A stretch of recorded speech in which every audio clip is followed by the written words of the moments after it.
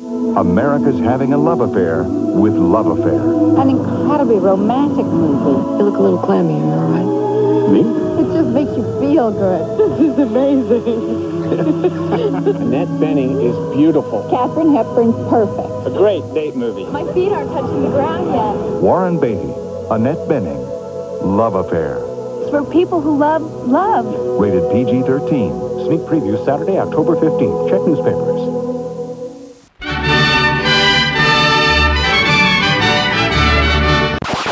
Nutrageous. Give your mouth a party.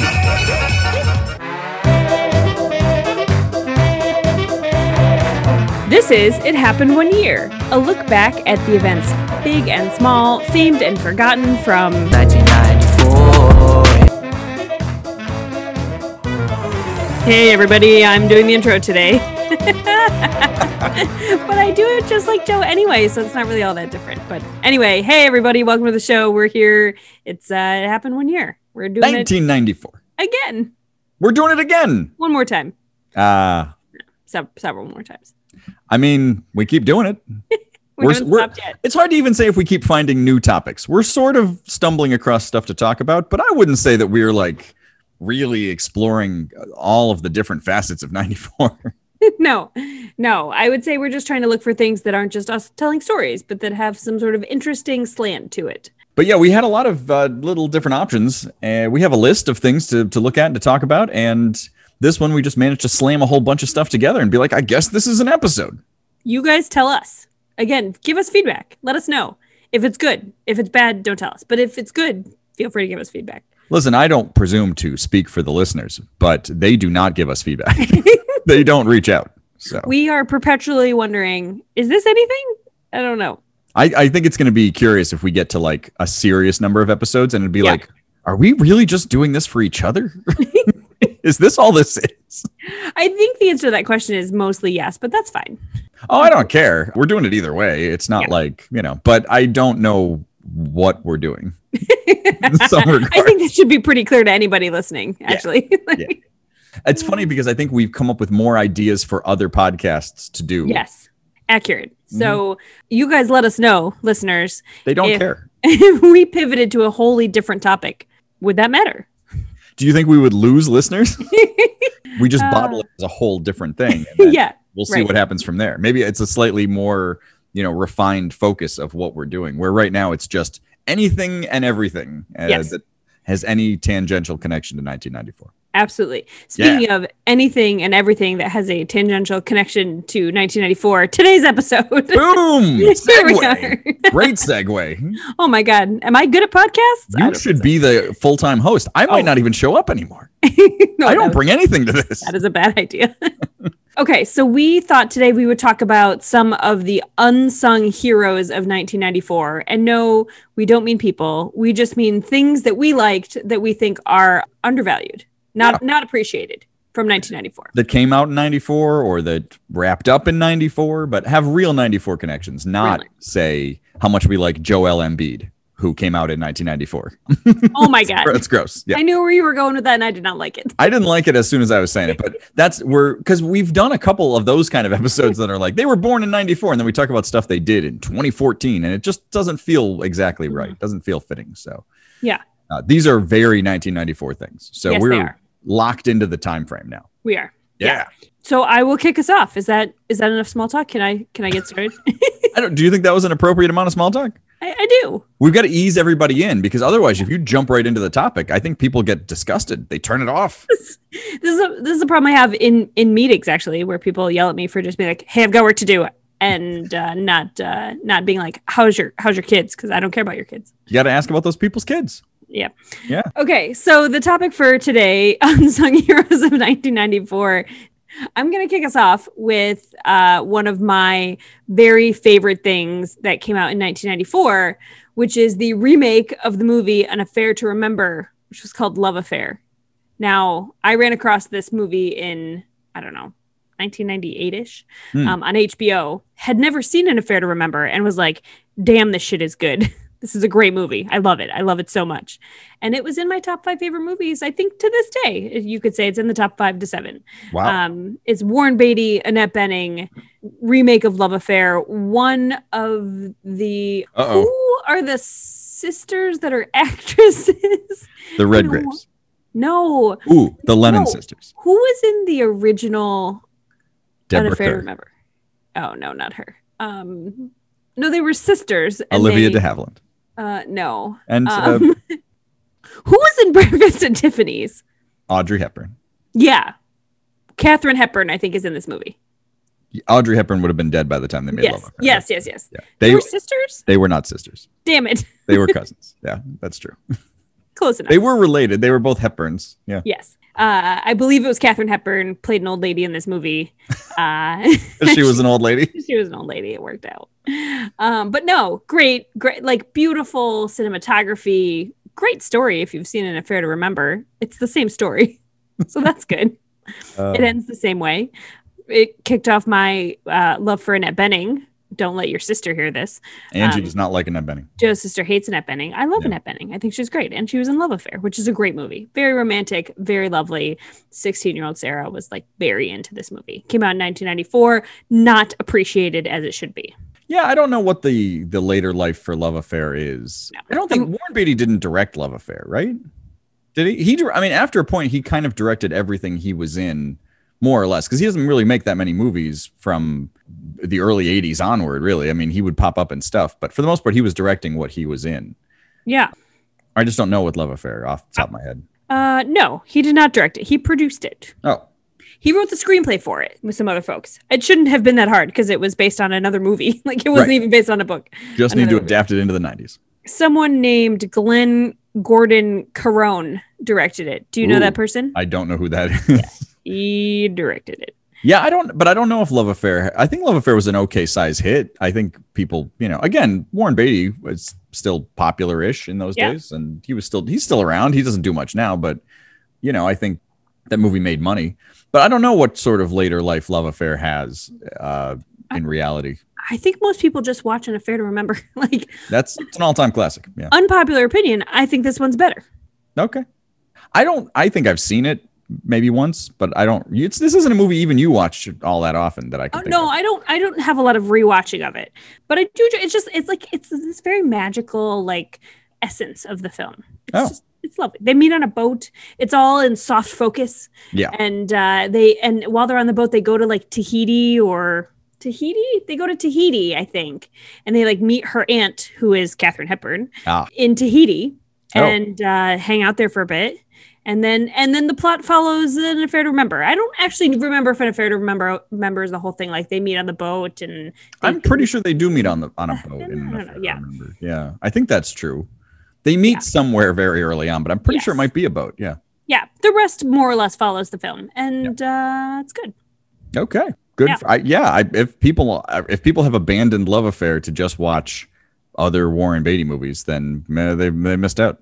It's a damn shame. Were Warren Beatty and Annette Bening already together when they made this movie? I think they were, yeah. And so I think that's part of the reason they were both in it is if he produced it, I assume he had something to do with her getting cast. But she's good. That would make sense because they did Bugsy together. That was like 91. So I think they got together then because when he did Dick Tracy, he was dating Madonna. Isn't that right? That's right. Yeah. And that was 90. So I would guess it was probably right around there. Yeah. But Annette Bening doesn't have a ton of credits before that point. Like she was pretty young.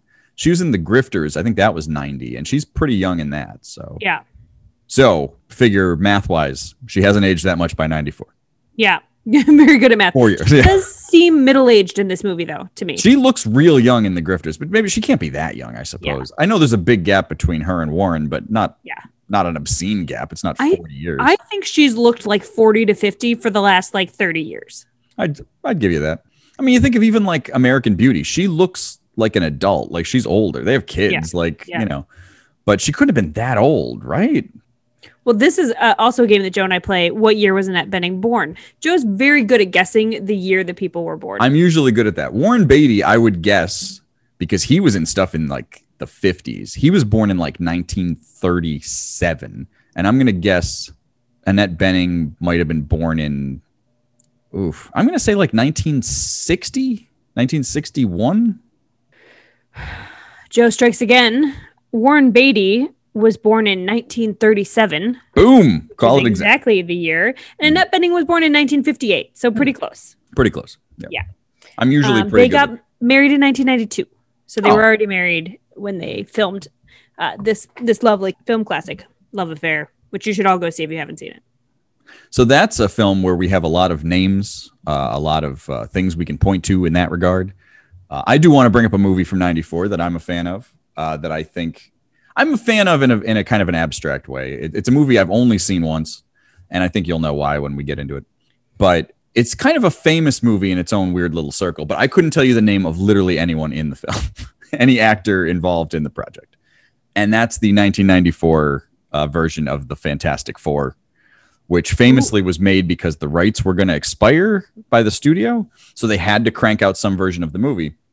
And there's a pretty good documentary about the making of this movie. And I'm pretty sure I saw that first because that was like a real project that had a release. Where did you see that? Like, where do you run across a documentary about the making of a 1994 Fantastic Four film? I mean, you don't understand. Like, this was this famous underground movie in a lot of ways that like everybody knew existed. But for the longest time, you couldn't see the Fantastic Four movie. Like after they made it, in the time between when they made it and were going to release it, I want to say the studio got sold and they just didn't bother putting it out. Like it was just, and it's a terrible movie. Like that's also part of this. But they made this documentary about it only a couple years ago. And I want to say I saw it on Prime. It's streaming somewhere. And it's such a fascinating way about how this movie came to be. And then how they kind of snow everybody who's in the film. Like these people thought they were in this big movie. Like this is a big superhero movie, even for '94, where there really weren't a ton of superhero movies at that time. But it does make for a pretty interesting story. And now in later years, you can find copies of the Fantastic Four movie. They would pop up variously like on VHS at random Comic-Con type events. And now it's on YouTube. Like you can just watch the Fantastic Four movie. But like they had no budget for effects. And like the Fantastic Four is not a simple comic book story. Like you could make a low budget Batman legitimately. He has no powers, right? You could just dress up somebody as a villain and then have them punch each other. Like it'd be very simple. Yeah. Fantastic Four have cosmic powers. Like the one guy is, Mr. Fantastic can stretch and the Human Torch is on fire. Like it's a lot of complicated stuff. Isn't also the Rockman in the Fantastic Four? Yeah. I mean, you've got Ben Grimm. The Thing is just made out of rocks. So like that's all complicated stuff to do in a low budget movie. Yeah. And they give it like a real earnest try. And I think that's what's so endearing about the movie is that they're really giving it this low budget shot, And so even though the movie isn't great because there's no money and it's too complicated a story to tell in this very simple way, what they're trying to do, it is kind of entertaining, like in that kind of scattershot, indie film way. So I would make the case that while the Jessica Alba, Chris Evans Fantastic Four movies have great effects and are pretty fun, they're not great Fantastic Four movies. Like I think that the comic is it was such an early years Marvel comic, and it's like it's the first family of Marvel and all of this, that those movies have no gravity at all. Like they don't hold up well. Yeah. They're not made during a great period of time for superhero movies, because I think that like Spider-Man had just come out and we hadn't gotten into the big Marvel movies yet or the dark Batman movies yet, that it was just kind of like, we'll just dazzle everybody with effects and that'll be it. There's a lot of stuff to like in those Fantastic Four movies. I'm not saying that they're bad movies. I just don't think they're great Fantastic Four movies. Are they like too goofy? Are they goofy? Yeah, they're just kind of silly, sort of. Like they add in too much silly shit. Now, that being said, this Fantastic Four movie is also heavy on silly nonsense, but there is this sort of weight to it. Like they really do try, I think, to come across a pretty heavy story, which I think is what you need for the Fantastic Four. Yeah. And then much later, there's the other Fantastic Four movie, the Josh Trank movie with Kate Mara and Michael B. Jordan. I don't think we saw that, did we? It's that is the worst movie. Like, so the fact that they could make that with all the budget in the world and it goes so wrong. And I mean, there's a lot of stories about why that movie was so awful. Mm-hmm. But that movie, there's no way you could say that movie is better than the 1994 Fantastic Four movie. There's no way. So I can't fully weigh in on that, but as you were talking about it, I pulled up the Rotten Tomatoes for this movie, and it's going off at 27 on the audience score and 30 on the tomato meter, which is, not The 94 great. movie's at 30? Yeah. Oh, that's pretty. That for this movie, that's not bad. Yeah. And it's funny because if you go into the comments, which are like just whatever randos, people are either like, this movie's terrible because they're clearly holding it to like a Marvel like bar, or there is a woman from 2018 who said it was by far the best Fantastic Four movie. And that's what I'm saying. Yeah. I legitimately would rather watch this movie than any of the other Fantastic Four movies. But but what's the Rotten Tomatoes on the one from like, what was it, 2015? The 2015 one is at 9%. 9. Yeah. And like, that's generous because that is it's an atrocious movie. Like that was a movie that I went and saw in theaters by myself because there was no way I could drag you to see it because I knew it was supposed to be bad, but I had to see really how bad it was. And it's awful. It's god awful. Yeah. Now the thing with the Fantastic Four movie, the 94 movie, to even fit into this concept, it's hard to say it's an unsung movie because it was just like this famous movie no one could see for a long time. But I don't know that anybody realized what it actually was because all you had were like set photos and it looks cheap. Like it looks, it looks homemade, but it's endearing. Like it's a lovable movie for what it is. Yeah. But again, I couldn't tell you the name of anyone involved in that movie. Like I don't know anything, I don't know. I don't think anybody in that movie has gone on to have any sort of real career. Like they might be people in the industry doing this and that, but yeah. And it's sad because like there's stories about these people where they really thought they were in a big movie and they were trying to like promote it and do stuff as they were approaching a release. And then the studio knew what they had on their hands and they didn't put it out. But yeah, I'm a big fan of the 94 Fantastic Four.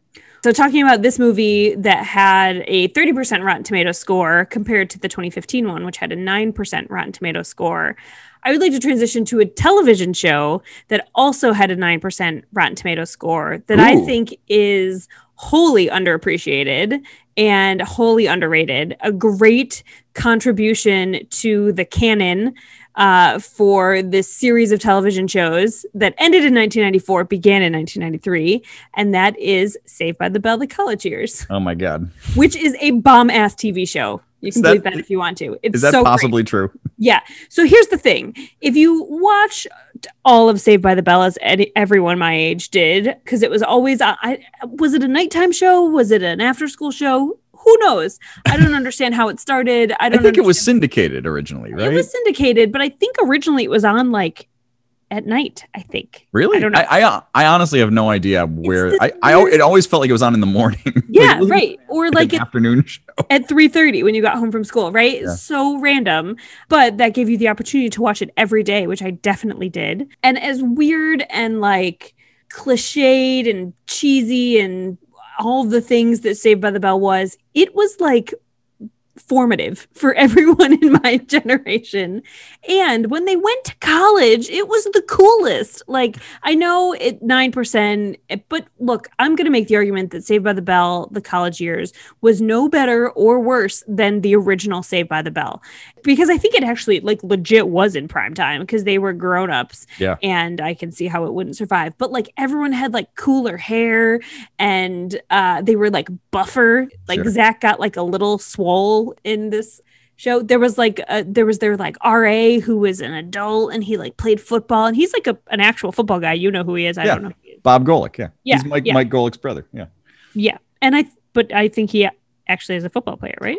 I mean, Mike Golick was in the league. He was in the NFL. Bob Golick might have been. I mean, he wasn't, I would say, a fantastic actor, but he was great on this show. And like, he's okay. And like they started it with just the guys, and then they were like, "Oh no, we cannot do this." And they added Kelly, and when they added Kelly, it was like, "Oh yeah, Kelly's here." Like that's, and the other girls were good and funny. Alex and the blonde one, whose name I can't remember right now. And it was like 1 year of a great like continuation. Like, look, those kids were getting old. They had to graduate them because it was starting to be no longer believable that Mario Lopez was a high schooler. And so like, it makes sense. I thought The College Years was, I would say if I had to rank, obviously the original Saved by the Bell is first. I would put the Mrs. Bliss show. No. Sorry. No, the regular Saved by the Bell, the Saved by the Bell that everybody knows is first. Okay. I would put The College Years second. I would put the special about Zach and Kelly's wedding third. I would put the Miss Bliss show, which was originally called Good Morning Miss Bliss, but eventually was just Saved by the Bell, but is clearly a different show than Saved by the Bell, because it only has some of the characters. It's all centered around Miss Bliss, who then went away. So that, and then I would put the New Class last, because all they had was like Belding and Screech, and that was just not sufficient. We haven't actually watched enough of the reboot, but when we watched the first episode, we were like, this is kind of funny, because it's really interesting. The first episode was legitimately great. And that's the only one I've seen, but that episode was great. Like, it was, and because it took all the Saved by the Bell stuff and somehow turned it up and made it almost like a parody, that it was incredible. It's an incredible single episode. I have no idea what they do with the rest of the show.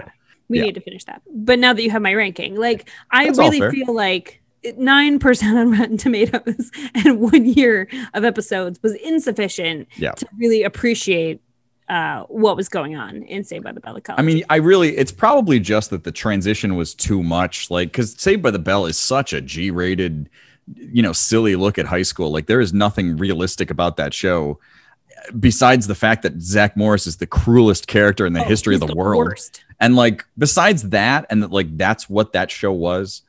The fact that they then tried to transition into a regular college show. I mean, it was still pretty PG. It's not a racy show, but it's clearly like a much older show. And I think that transition was hard for people to swallow, because you still have Screech, like, it's still ridiculous.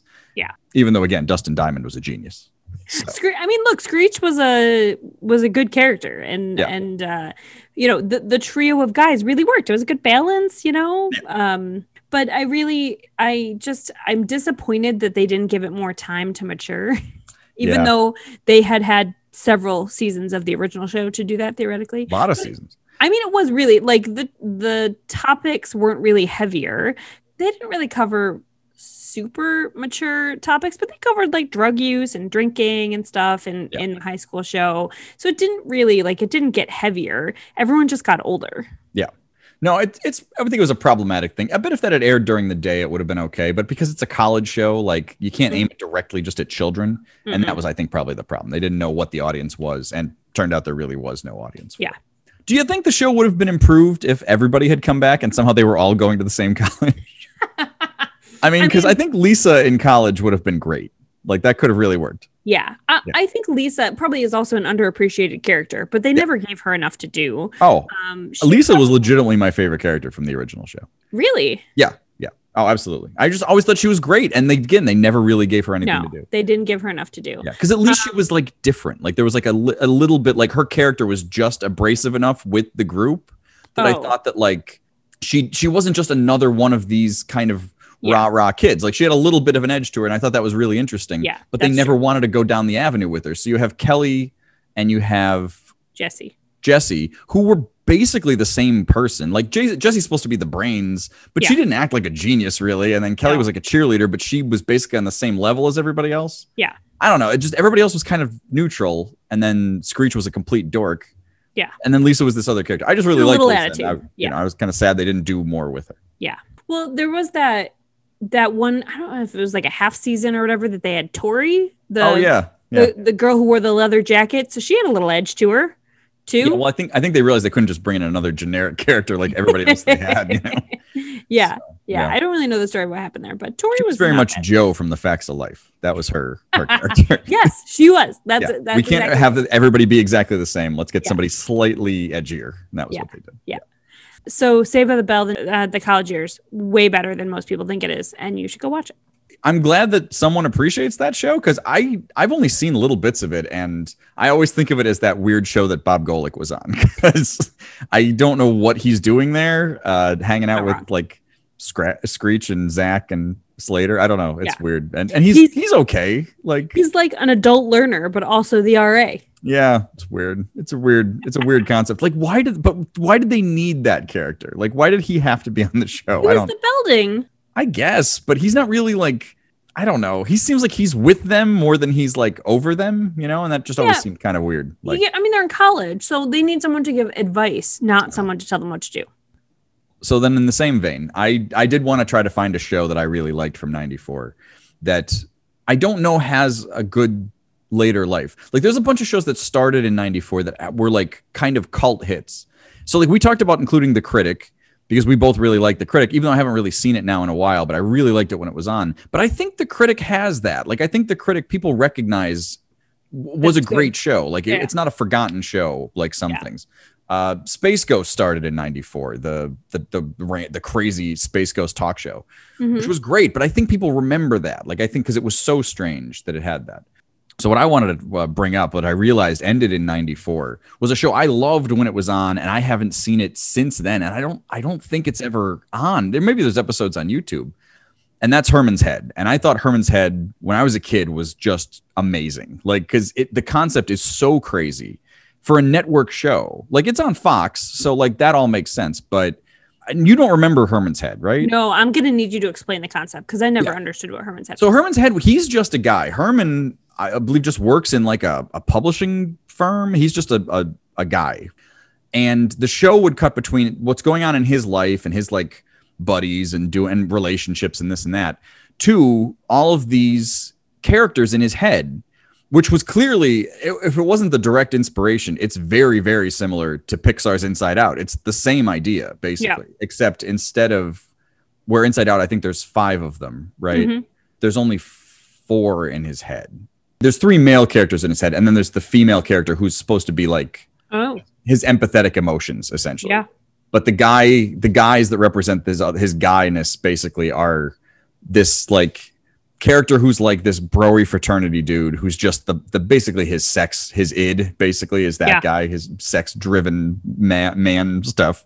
Then there's like a neurotic character, and then there's his intelligence is basically the other guy. So these are they're not exactly emotions. They're where, again, if you think of it in the Inside Out way, it's so much that it's like joy and sadness and anger, like big things. This is a little more compartmentalized as far as like facets of his personality or how he's processing stuff. Yeah. And so the show would cut between what he's doing in his life, like whatever the scenario is, and then how he's processing this in his mind. But where in Inside Out, they're all sort of working together when they're all in the room together, not when it's the plot and they're off doing stuff. On Herman's Head, like they would actually battle with each other. Like they would actually get into conflicts to try to, and some of this would get portrayed by what he's doing, but a lot of it would just be, this is how he's grappling with stuff and the warring part of his emotions. And it's just, the concept was so high for a TV sitcom that I think that it was really memorable, but it was very appealing when when I was 12. The show started in 1991 and it ran for 3 years. Yeah. And I don't remember how it ended. I think it just got canceled. I don't think there was like a finale of any significance to that show. That's so interesting. It's a really interesting show. Like it was really, and it was, as I remember it, it was pretty funny. Like it really worked as a sitcom. Yeah. But again, like the concept was so high. Like that's really what I think drew you in. Yeah. Because even like then and now, you don't really see sitcoms that have a wild concept like that. Usually sitcoms are trying to stay on the air for a really long time. Yeah. So they're like, well, let's make it real relatable, and it's a family or it's people at a workplace or something like that. It's things like The Good Place that are really, that's what I was just going to bring up. Yeah. Yeah. Like that's the only, there's sitcoms like that. Or if you go back, you can find, I Dream of Jeannie or sitcoms that have some fantastic element or something like that. But even then it's all like that, and Bewitched were all like, take fantastic elements, set them in the real life, and the comedy comes from the conflict there. But this is just like this and shows like The Good Place. It's just like crazy concepts that you play for comedy within the scope of the concept. Right. In a live action show, I think it's a really rare thing. A live action network show, like Herman's Head now would be like a great show on Netflix or like on Hulu. It's that, because it would need like that, and to be like a 10 episode season. The fact that they were doing full seasons of this crazy idea. That's crazy. Yeah. And like, but I just remember loving that show and just thinking just how good it was. And there were a couple like notable people who came out of it, like Hank Azaria and Yardley Smith are both on it. Now they were both already on The Simpsons at the same time. Oh yeah. It's not like they were nobody, but in the live action capacity, these are some of their biggest credits from that time anyway. Yeah. And it was just, Hank Azaria was the dog walker. I'm mad about you. So. Oh, well, that's right. That would have been right around that. Been right around that time. Yeah. Yeah. So I don't know. Again, I don't know that this inspired Inside Out, which Inside Out's basically perfect. Like Inside Out's a masterpiece. But I mean, it's such a similar idea that I think when I first saw the trailers for Inside Out 6 years ago, Yeah. this was the first thing that came to mind. It's like, well, this is just Herman's head. Like, Yeah. it's a kid, so the difference is pretty dramatic. And you like imagine Inside Out if she's grown up, how weird that idea would be. That's what Herman's head basically is. Yeah. So I wonder if that's on DVD, because I would really like to watch Herman's Head again. I'd be really curious to see it. So That's what I was going to ask you is like, do you know if you can watch this anywhere? I've never just stumbled across it streaming, but there's enough of it that I would think that there might be that it might. And it was a famous show, no matter how popular it was. I don't really remember how well it did. I wasn't paying attention to stuff like that in the early 90s. So we talked about the fact that you were drawn to the concept, but like, was the show itself good? Like, was the writing good? Like, was it I remember it being pretty good. Now, I mean, the problem is the characters in the head were very two-dimensional. Yeah. Because like, even though they would argue about stuff and kind of come to agreements and this and that, they're still these very basic template. That's sort of the point. And that's how this has to work. Like, that was the only way the show really functioned. But I remember the show being pretty entertaining. Like, as crazy as the concept was, if that's really all you're going on, you're going to have a hard time getting a lot of mileage out of that. Yeah.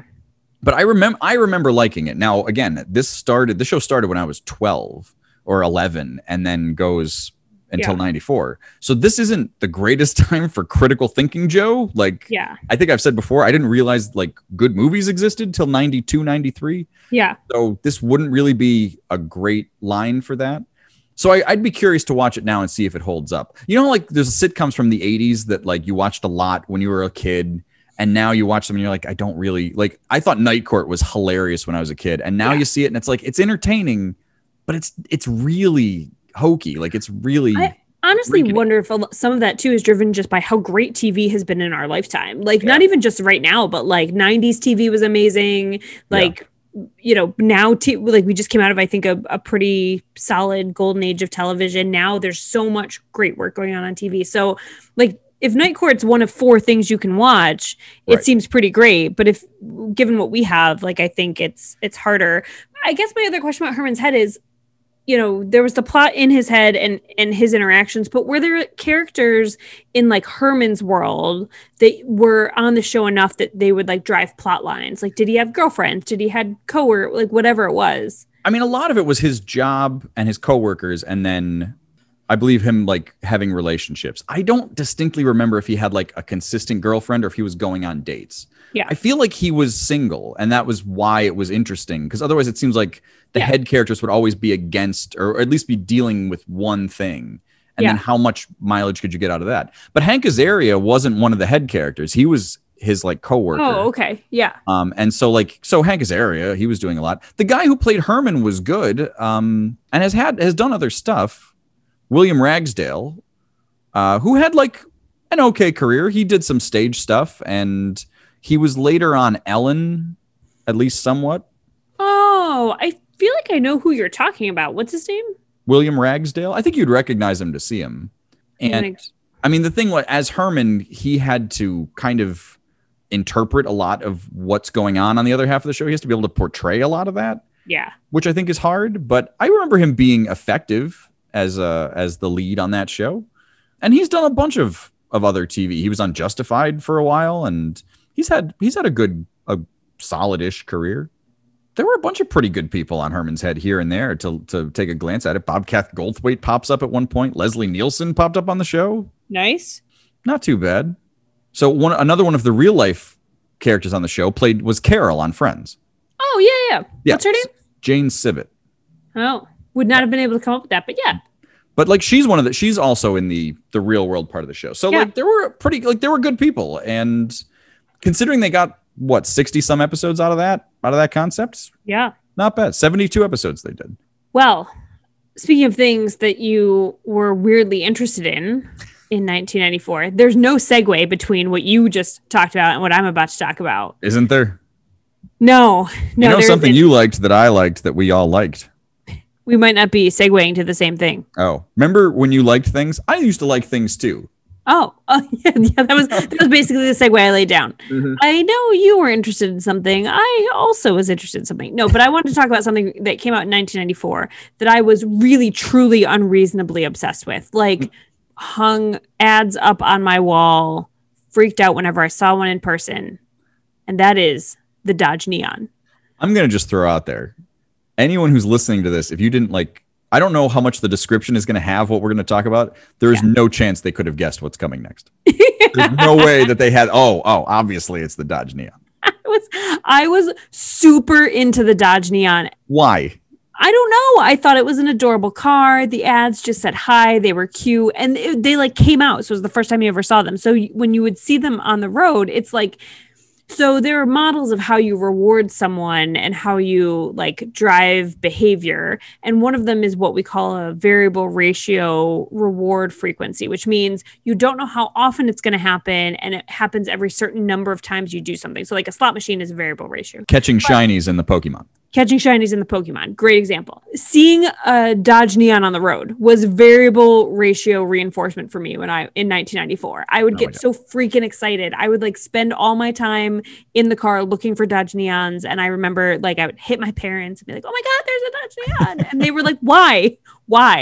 Yeah. Why? It is a cheap car. What are you doing? I dreamt of having a Dodge Neon. I think by the time I could buy my own car, even a very inexpensive car, it was already not a thing that you could do anymore. I don't know. But like I was really into the Dodge Neons. I had the round headlights. It was the headlights. I mean, that's all it really was. It was the headlights. It had the round headlights, had the triangle tail lights. I was just very, very into the Dodge Neon.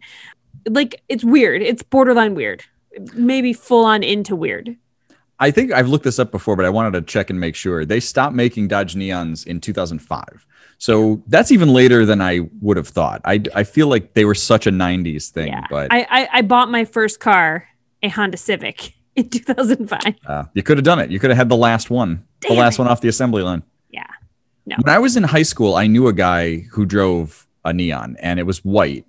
And I just always remember because the door handles weren't on the outside. They were in between the door and the car, basically. Why? That was always the weirdest thing to me because I never knew anybody who had a car like that. To this day, have never been inside a Dodge Neon. Oh. But when it started, it was a Plymouth Neon. That was what it was when it first came out. Right, that's right. Yeah. And then it became a Dodge Neon. But I wanted a Plymouth Neon so freaking bad. I remember my parents were going to buy a car, and I tried to convince them to buy a Neon, and they were like, that's idiotic. No, that's not what we're doing. And I couldn't tell you. I have no memories of the car itself. I just remember like this was like somebody who was just a little older than me in high school. So like I couldn't even drive. Like I was probably 15, and he had this Neon, this white Neon that he had nicknamed Kirby because it looked like Kirby from the Mario, you know. Yeah. And that was it. Like that was this car, but it had the weird door handles. That was all I really think had. You could get a new one for like $3,000. Like I just I mean, I think we've looked this up to see, like, are there old Neons out there? I mean, these are really old cars now. Yeah. Like you buy a car from 20 years ago, you're now basically buying an antique. Yes. But they're really hard to find. Yeah. You can buy them. We found like one on CarMax and it was pretty cheap, but I was like, I can't buy it. Yeah. Because anything you buy that old, there's the potential of if it breaks, you can't get it fixed. No. And it's going to have 1 million miles on it. And they were not very sturdy cars to begin with. Right. So it's not like it's going to last. Came out in 1994. Young Sarah, completely obsessed with the Plymouth Neon. We'll have to see if we can get you, like, I don't know, a book of their ads because we can't get you a car. No. The Dodge Neon, that's not going to happen. So that dream is dead. Yeah. Well, as little as we have to say about the mid-90s Dodge Neon, there's even less to say about what I wanted to bring up at this point, which, if you know me any little bit, shouldn't be a surprise, but I wanted to mention a candy bar started in 1994, and I think we found still exist. I think so. But you don't really see them all that much anymore, and that's the Nutrageous, which is a just wonderful candy bar that I think of very much as being a 90s thing that has disappeared. And so I would be surprised to see that they still exist. And I'm still somebody who buys candy bars with some frequency. I could not support this selection more. Excellent choice. It was a great candy bar because, as I recall, it has peanut butter and peanuts in it, which is such a ludicrous doubling down inside the same candy bar. Yes. That I think that's why it worked so well. Like, I like candy bars that have tons of different things in it, like those Take Fives that have just Take Fives are the best. Peanuts and peanut butter and pretzels and all kinds of wacky shit in there.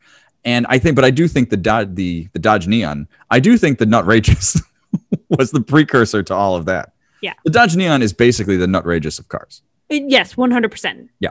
like I liked Whatchamacallits, but Whatchamacallits weren't as crazy as the title made it sound. Like it's a pretty simple concept inside that bar. Yes. Right? And most candy bars are really just like nougat, peanuts, caramel, you know, a lot of basic stuff. Yeah. And it seemed like Nutrageous was really going for it. It was nuts to the wall. Can you, gross. Can you describe a Nutrageous bar? No. How is it constructed? Oh, okay. I believe, the way I'm thinking of it is peanut butter, peanuts, and chocolate, but there must have been something else holding all that together. I think that's actually right. Like I Googled it before we started because when Joe said that he wanted to talk about this, I was like, oh, I know the name, but it wasn't until I like Googled it that I figured out like, oh yes, I have definitely eaten these. And I haven't had one in probably 20. Oh, it's got to be over 20 years. So I can't remember it distinctly. I just remember that. And that it was such a revolutionary concept for the construction of a candy bar, but there must have been something else holding it together. It had some caramel in it. Oh, okay. So I think it was like a peanut butter core, and then it was peanuts and caramel kind of together, and then chocolate on the outside is the version that I saw. And see, I think that's why it was so odd, is because most of the times with a candy bar, if you bite into a candy bar, the pulling away action is usually some sort of nougaty caramelly thing. Yep. Where the Nutrageous actually seemed to fall apart a little bit when you bit into it. In more of a Twix or a Kit Kat kind of way, where it's actually breaking apart. And for a candy bar to have that, all of that stuff and function like that was such an odd kind of mouth experience, you know? Well, I mean, the full core was peanut butter. Like that's probably why. It's like the caramel, there was some like loose caramel, not loose, but like some light caramel with the peanuts. And I think that's what held the peanut layer together. Yeah. But the core of it was like crumbly. So it's like biting into a bar of peanut butter cup, basically. Which is a great idea, really. But it did seem like a psychotic amount of peanuts and peanut butter in there. And I mean, what's better than that candy bar wise? Nothing. Basically nothing. It's like peanut butter Twix. Like peanut butter Twix has because there's no real caramel, it's just that, you know? Well, it's got the cookie layer though. Right, it's got the cookie layer, but like it breaks apart. It doesn't pull apart, you know? Yeah. So. But even the cookie layer gives it some structure. Like this is just like gooey, mushy goodness. Yeah. So I mean, if you, no one's gonna let us know, but if you run across Nutrageous candy bars and you've never had one, I highly recommend doing so. Yeah. And if they still exist, I don't really know. Yeah, I don't know either. We should be on the lookout. There's got to be like a real candy store around, right? That has like tons of types of candy bars. Yeah. We should look into this. We're going to investigate. So we finally come to the big finale, the big wrap up.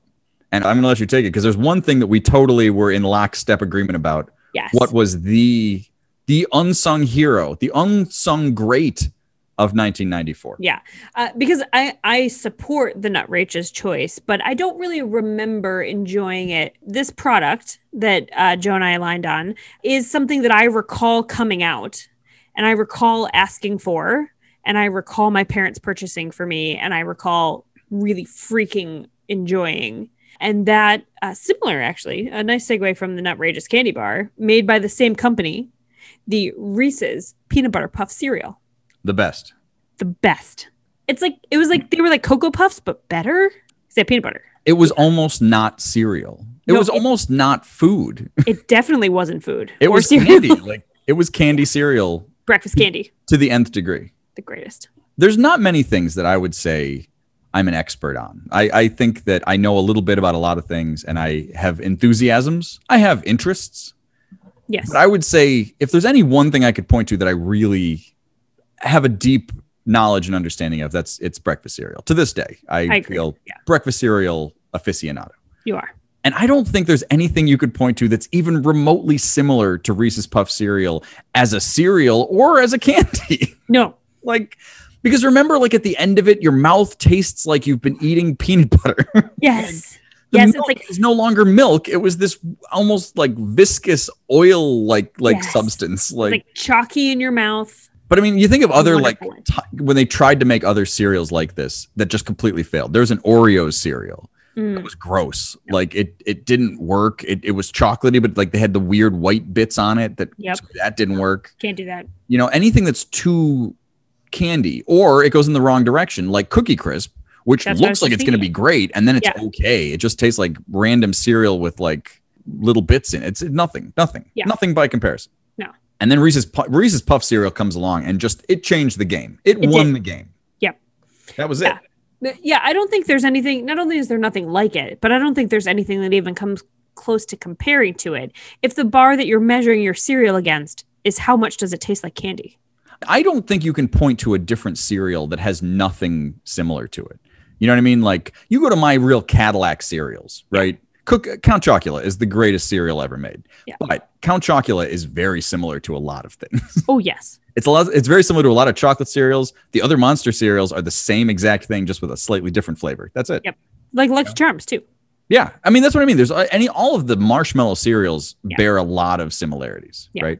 Now, recently, Angie sent me a picture of a cereal we had when we were kids that I had completely forgotten about that was called Rocky Road cereal. Do you remember this? No. It was a delightful amount of chocolate in this cereal, but the real key to it was that it had these marshmallows that were also covered in chocolate. Ooh. And inside cereal, it was really strange, but it was the thing you remember are those crazy marshmallows. And I had completely forgotten about the cereal, and she sent me a picture of it. And I was like, yes, I just keep thinking about biting into those marshmallows when they're dry and getting chills. They didn't have that level of chalkiness because they were covered in chocolate. So the chocolate held them together in the milk. Like, it wasn't like most breakfast cereal marshmallows have to be made that chalky way because otherwise they'll just dissolve, you know? But no, Rocky Road cereal, I have no idea when they stopped making that, but it was a delight. Yeah. Interesting. But I can't think of another cereal product that has no real good direct comparison to another cereal. I mean, I think honestly the closest is probably Cocoa Puffs, right? Probably. Like, there's really nothing like Cocoa Puffs, really. No, not really. But I mean, you could make a case that like other big chocolatey cereals, Cocoa Puffs is kind of Count Chocula without the marshmallows, kind of. Yep. You know, I mean, because the consistency is similar. It's just the consistency of the puffs in Reese's Puffs is so weird. Like, so weird. Because it's crunchy, but it's also soft somehow. Like a little waxy? It's a little waxy. It's a little, if it was bigger, you could grip it. I don't know. I can't think of something else that's really like that. It's like, it's like Kix, but covered in some sort of goop. like peanut butter. It's like peanut butter. Yeah. But such a small amount that it's not overly peanut buttery until you've eaten a lot of it, and then you realize, holy God, there's just so much peanut butter. Yes. It's an amazing. I mean, I really think it's an amazing feat of engineering. If they had like the 7 wonders of the edible world, Reese's Puff cereal is number 1. Like, how they made it, how they ever came up with it, and the fact that it's good is just mind-boggling. And it's still around. Yeah, Reese's Puffs still with us to this day. It must be really hard to create a new and launch a new cereal. If I'm putting myself at like the General Mills seat, or whoever the brands are, it must be really hard to create and launch a new cereal, just given how like established the cereal market is. But right, I mean, especially like kids cereal, because I feel like that's such almost a generational thing that just keeps getting passed down. Any real popular kids cereal that you can think of has been around for 50 years. Yeah. You know? Totally. So it's only really like these like modern adult cereal. It's all flakes and almonds and stuff. Brands and things. Yeah. Like the different types of Special K and stuff. Yeah. But anything else you can think of, Captain Crunch and Apple Jacks, everything's been around forever, you know? Corn Pops and so to get into that market, you know, like even I think of the Monster cereals, because I love the Monster cereals, as being this like fresh modern thing. And those have been around for like 55 years. Oh yeah, for sure. Yeah. For sure. Yeah. So like none of that's new. There's nothing new. Like whenever they make new cereals, it's always based on like a cartoon or it's based on a movie or, you know, like I remember as a kid, all of those cereals when I was a kid, they had ET cereal and they had C-3POs, Mr. T cereal. I mean, all of that. Like it was just marketing tie-ins, you know? Yeah. What was your favorite like junk cereal when you were a kid?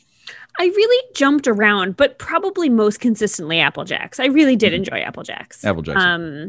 They were, they're just so also very weird and unique, but I really liked Apple Jacks. We had a lot of Cocoa Puffs too. Mm-hmm. I liked a lot. I was a lot of chocolatey cereals, you know, Cocoa Pebbles, Cocoa Puffs, Fruity Pebbles. I was a fan of the Pebbles. I did not the Pebbles. You had to eat them quick. Yeah. Because that is just a mushy bag of nothing by the end. Yeah.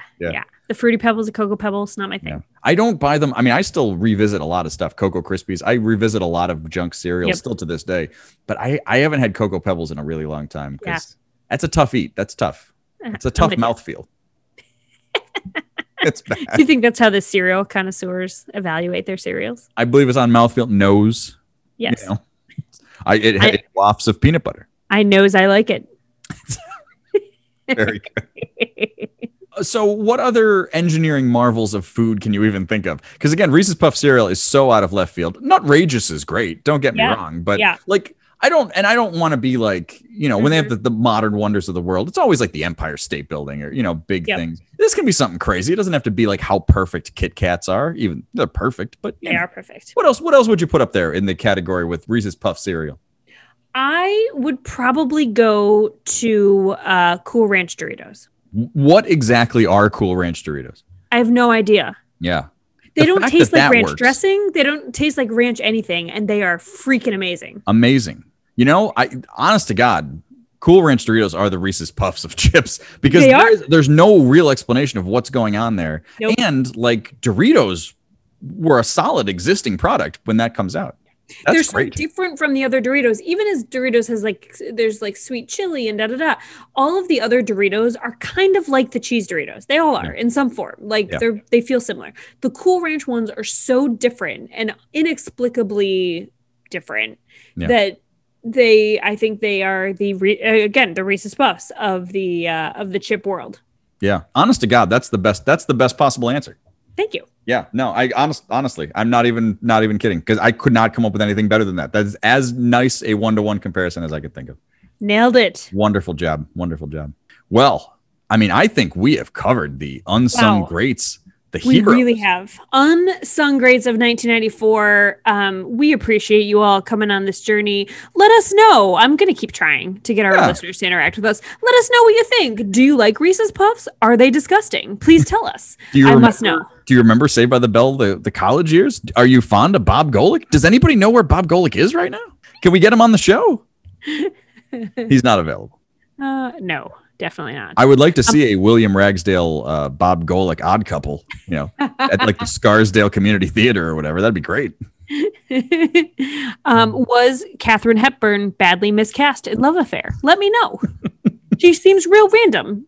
Seems like you could have gotten any old lady. I believe that character is in An Affair to Remember, but I don't know that it was given the gravity that like Katharine Hepburn showing up would be. Yeah. It would have been nice if she was played by the person who was in the original An Affair to Remember. I don't know when Deborah Kerr died. I don't know if Deborah Kerr was still around in 94, but she might have been. I mean, An Affair to Remember is in the early 50s, and Deborah Kerr wasn't an old lady in that, so she might have been still around in 94.